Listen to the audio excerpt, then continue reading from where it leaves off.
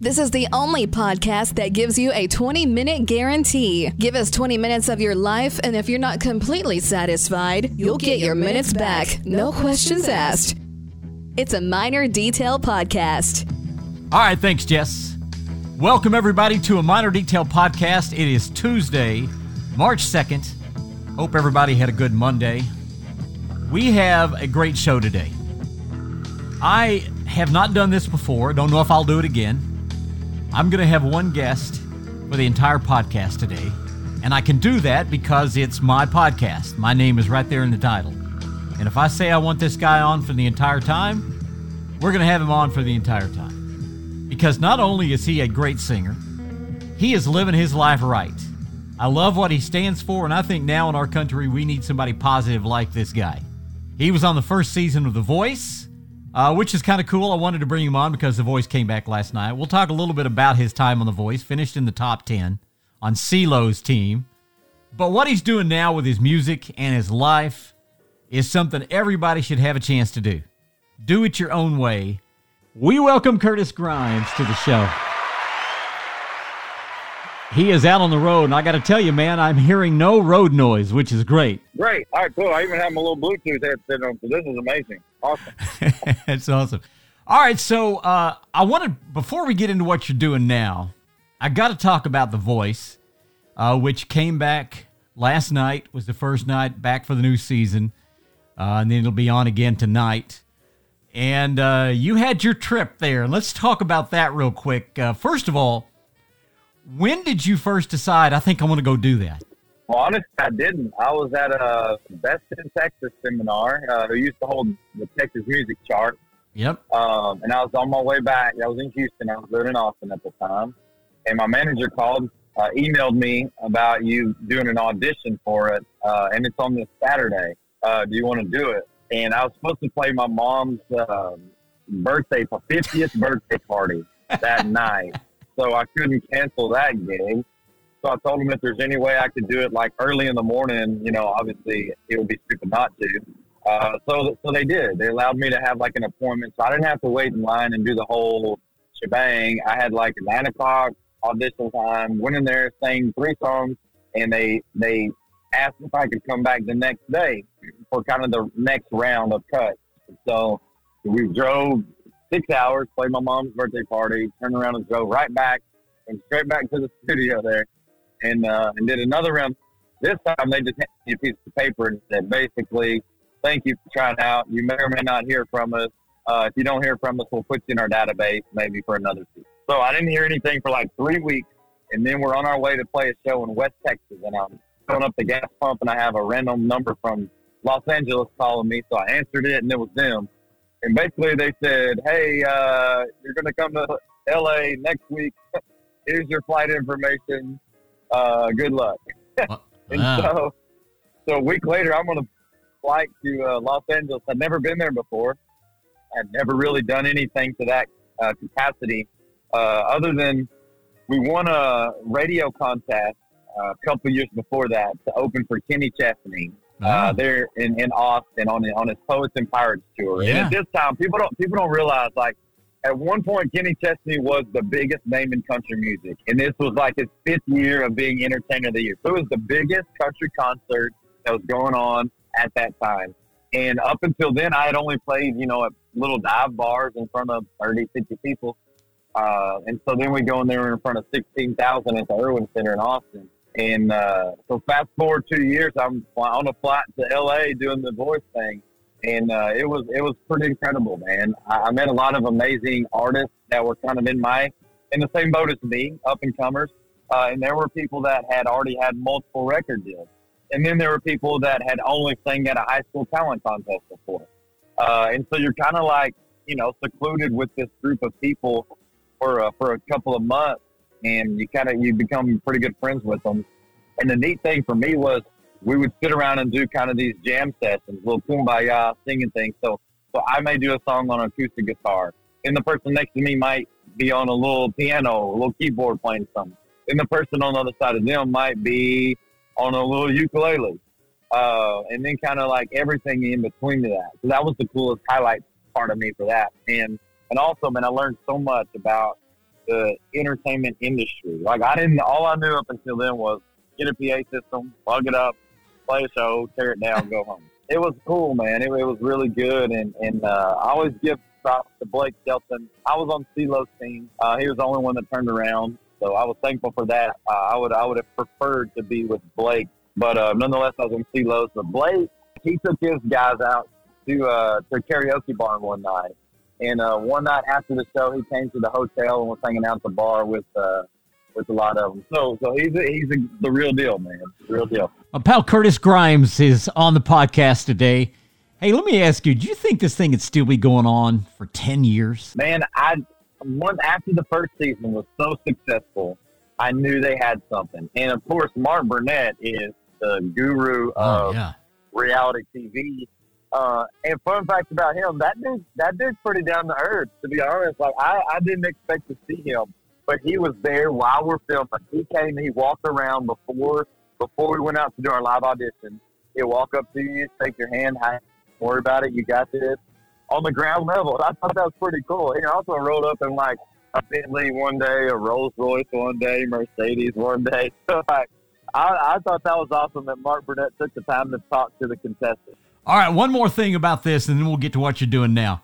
I got to ask you this, because I've talked to a friend of mine the other day. We got to talking about Idol and The Voice. Why do you think there hasn't been an abundance of winners that have had success? I mean, you don't want to knock the whole process, but even with Idol, there really haven't been more than about a handful that you would say were huge successes. All right, I'll give you the cold, hard truth about it. The show is designed to make a hit television show. It's not designed to make superstars. So essentially, we're pawns in the game, and we are using them for the exposure. They're using us for content, but the main goal is to make a hit TV show, not to develop stars. And another thing, too, a lot of the people that you are introduced to on the show, they've been in Nashville, they've been in LA, they've been in New York. They're not newbies to the entertainment industry. My prime example is I go back to a show called Nashville Star. I remember the first season, Buddy Jewell won, John Arthur Martinez finished second, and finishing third was a young lady named Miranda Lambert. And I thought, well, now there's an exact science. And then you look at Jennifer Hudson, who finished sixth. She's done okay. Yes, sir. I think of Chris Young when I think of Nashville Star, too. He's another one that was plugged in the industry before the show. After the show, they ran with it. Yeah, exactly. And this is not all negative stuff. This is just the reality of it, right? Yeah. It's a TV show. It's not a, hey, we believe in you, we want to help launch a career. It's a, hey, you want exposure to launch a career on your own? Here you go. Here's an opportunity. And then that's exactly what it is. So you make the most of it, and it's up to you what you do after that with the exposure you're given on the show. So I'm thankful for it, and I'm also thankful that that's not my identity. You know, I'm not thankful that that's the only thing that I can talk about for the next 20 years. Like, I hit the ground running. We were playing shows the next weekend when I got back, and then probably about 6 months later, that buzz wore off from the show. And then it was, what are you going to do as an artist? Yeah, we had a couple of guys from right down here in our area, the Swan Brothers. And I can remember after they were on the show for the first year, that's all you heard was in their shows. You saw them on The Voice. After that, you got to start doing it on. And you've done that. And, man, I'm proud of you for that. Hey, let's talk about what you're doing now. I'm not going to say you've completely changed course, but this music you're doing now, talk about when you first decided, I think I'm going to start trying my hand at Christian country, and it's really been amazing. So I always give kind of the backstory. I grew up in the church. I got saved when I was pretty young. So when I was in the youth group, I was pretty active, you know. And then when I got into high school, then I started hanging out with my baseball buddies on the weekends, started drinking, partying, hooking up. And then when I went to college, that kind of increased exponentially. And then I stopped going to church regularly. You know, I didn't have my parents, accountability. That's about the time I started dabbling in the music stuff. So when I came into the music realm, I was just partying it up. So I just did what I thought that you do if you sang music for a living or if you were a music artist. And about 5-6 years into that, I started having a lot of conviction for it. I started having a lot of conviction. And I remember when I was little, I would always say, I wanted to be Nolan Ryan. I was a baseball guy. So, like, Nolan Ryan was, like, my dude. Oh, yeah. So I was like, man, when I grow up, I want to pitch for the Texas Rangers, and I want to use that platform to tell people about Jesus. Well, here I was with this smaller platform, but nonetheless, the opportunity to influence and reach a lot of people, and I was definitely not doing that. And not only was I not doing it, I was doing complete opposite. I was putting out songs and lyrics and content that are completely opposite of pointing people to the Lord. And so, like, that conviction was tough. That was a hard pill to swallow. So from that point on, I made it a point that if I'm going to continue doing music, I'm going to do positive, faith-based, traditional country music. And if that doesn't work, if I can't make a living doing that, then I was ready to get another job, or I was willing to accept that, get another job, and just do music for fun, or join the worship team at church, or whatever. And what that did was take all the pressure off of feeling like I had to do this to get a radio song, or I had to do this to get a record deal, or I had to do this to be famous, or whatever. And so from that point on, that's what I've been doing. And a couple of years after that, I started posting what I call motivational Monday videos on my social media and YouTube. And people started asking if I would consider doing a gospel record. And I didn't have the money to do that, so I set up a GoFundMe account. And not only did we raise enough money to record a gospel record, there was more than enough left over, and I didn't feel comfortable profiting off of this endeavor. So it was put on my heart to give people Bibles, to distribute Bibles. Oh. Because a lot of us these days are, we're tethered to our phone. And to me, there's a big difference between opening the Word, turning the pages, and really soaking it up versus scrolling through your phone, which is just as easy as switch over to Twitter or Instagram and get sidetracked. And also, some people don't have Bibles. We're very blessed in America where we have access to that. Like overseas, like there are people getting persecuted for toting. So that was what was put on my heart. And it was right around the time my granddaddy died. And so I started up a ministry kind of in his honor. We called it 10 Finger Ministry. He had 9 fingers for most of his life. When he was young, he was roping a horse and a dog spooked it and the rope yanked off his index finger. Oh. So whenever at his funeral, we were talking about how now he has 10 fingers to worship the Lord. Oh, and so that's where the name of the ministry came from. And since then, I put every penny that comes in from sales of the gospel album, or every time I play a church or a faith-based event, I put all that money into the ministry, and every single penny goes to buy Bibles. And all the other expenses I pay out of my band account. So if we play church, I pay my band from my band account. Every penny from the church goes into the ministry to buy Bibles. Man, that's fantastic. So that's kind of where I tell everybody, like, that's where my passion is. Music pays my bills and gives me the opportunity to really promote my ministry and get the word out. Of course, you had the big song River Road Dream that was co-written by Trent Willman. That guy is an incredible writer, isn't he? Oh, I was so fortunate and very blessed to meet him the first trip I took to Nashville. The guy that I met at The Voice, actually, named Robert Philhart, he was kind of high up at ASCAP. And he was actually roommates with Trent, I found out later. But he set me up a co-write with Trent Willman the first week I was in town. And since then, he's produced every record that I've done. And I get to write with him through that process. And he is one of the best. Most people know him as an artist from back in the day. Yep. But he's one of the best songwriters in Nashville right now. He's just another level. So I'm very fortunate to get to work with him for our project. And now when you go and do your shows, for instance, when you're here in April, what do you do in your shows? Do you just do your gospel music? Do you do a little of both, or what do you do? So I try to, it's a family-friendly show. It's PG from top to bottom. We don't cuss. We don't act ignorant on stage. We don't promote a lot of stuff that gets promoted at the Texas Country shows. But we also don't condemn people. We don't try to make people feel guilty for what they're doing, because here's the deal. That's me. I was there 5 years ago. I want people, honestly, my goal is to get people at least think about what they're doing, think about it and think about the long-term consequences. But we're there to have a good time. I'm not there to preach to them. I'm not there to do anything other than play music and tell people about Jesus, and that's what we do. So the majority of our set is crap. Now I have a bunch of radio singles. I have 12 number ones, so that eats up a chunk of the set. And then, of course, I end with a little worship block. And we try to be respectable of people's time and the fact that they give us room to play worship songs in a bar setting. So we're not doing the whole song. We're doing the highlight reel. We're hitting the good parts of the song, going on to the next one. We keep that to a minimal. And then we always end with a song I wrote called Born to Die.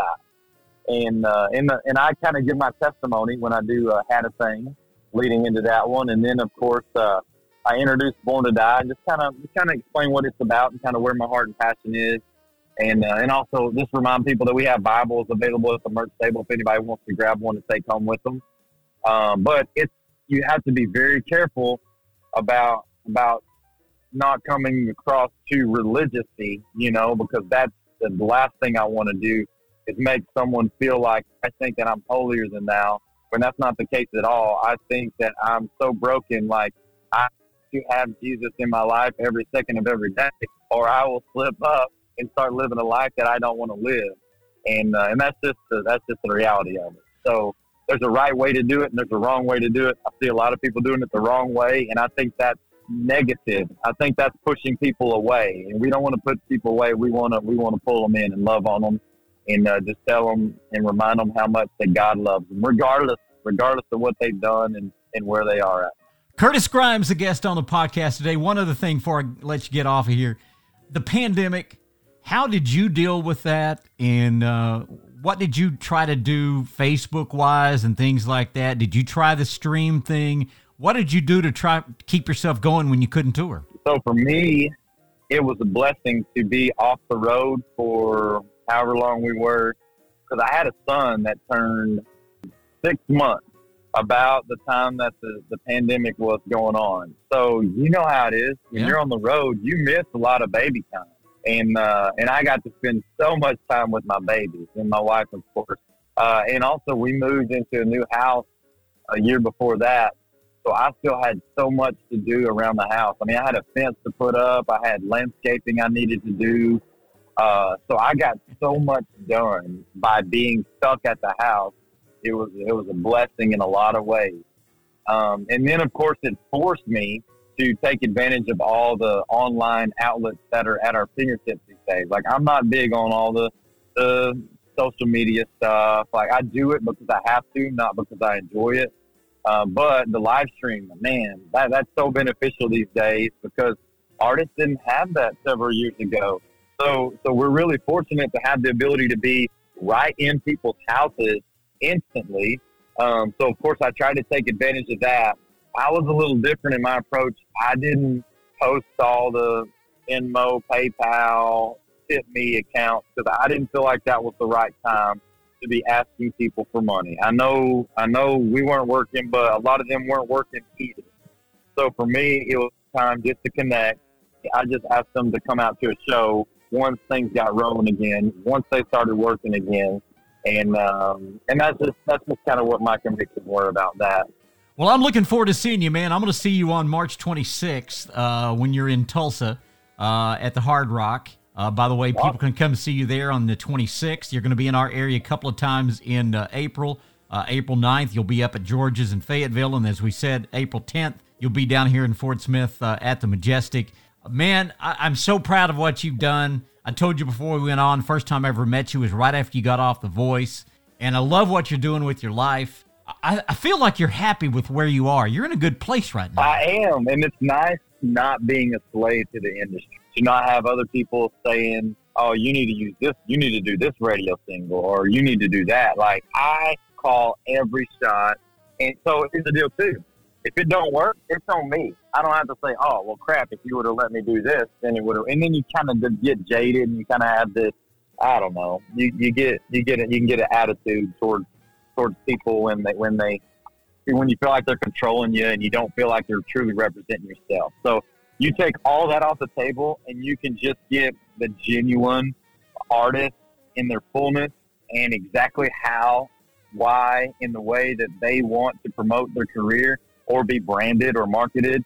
And, man, like, that's a good feeling, and that's where I'm at. So, I mean, yes, of course, I'd love to be rolling around on a Prevost selling out stadium, but there's a lot that comes with that I don't know if I want to sacrifice in order to attain that. So you're right, man. I'm content and thankful for everything I've been blessed with, and if it grows, then awesome. If this is where I'm at for the next 30 years, then I can't complain at all. And you're changing people's lives, and that's what it's all about. Hey, Curtis, thanks for the time, man, and I can't wait to see you on the 26th of March, and we'll look forward to seeing you down here in Fort Smith on April 10th.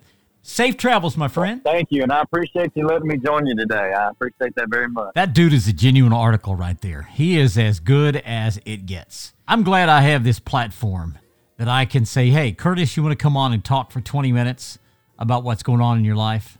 It's a good feeling to have.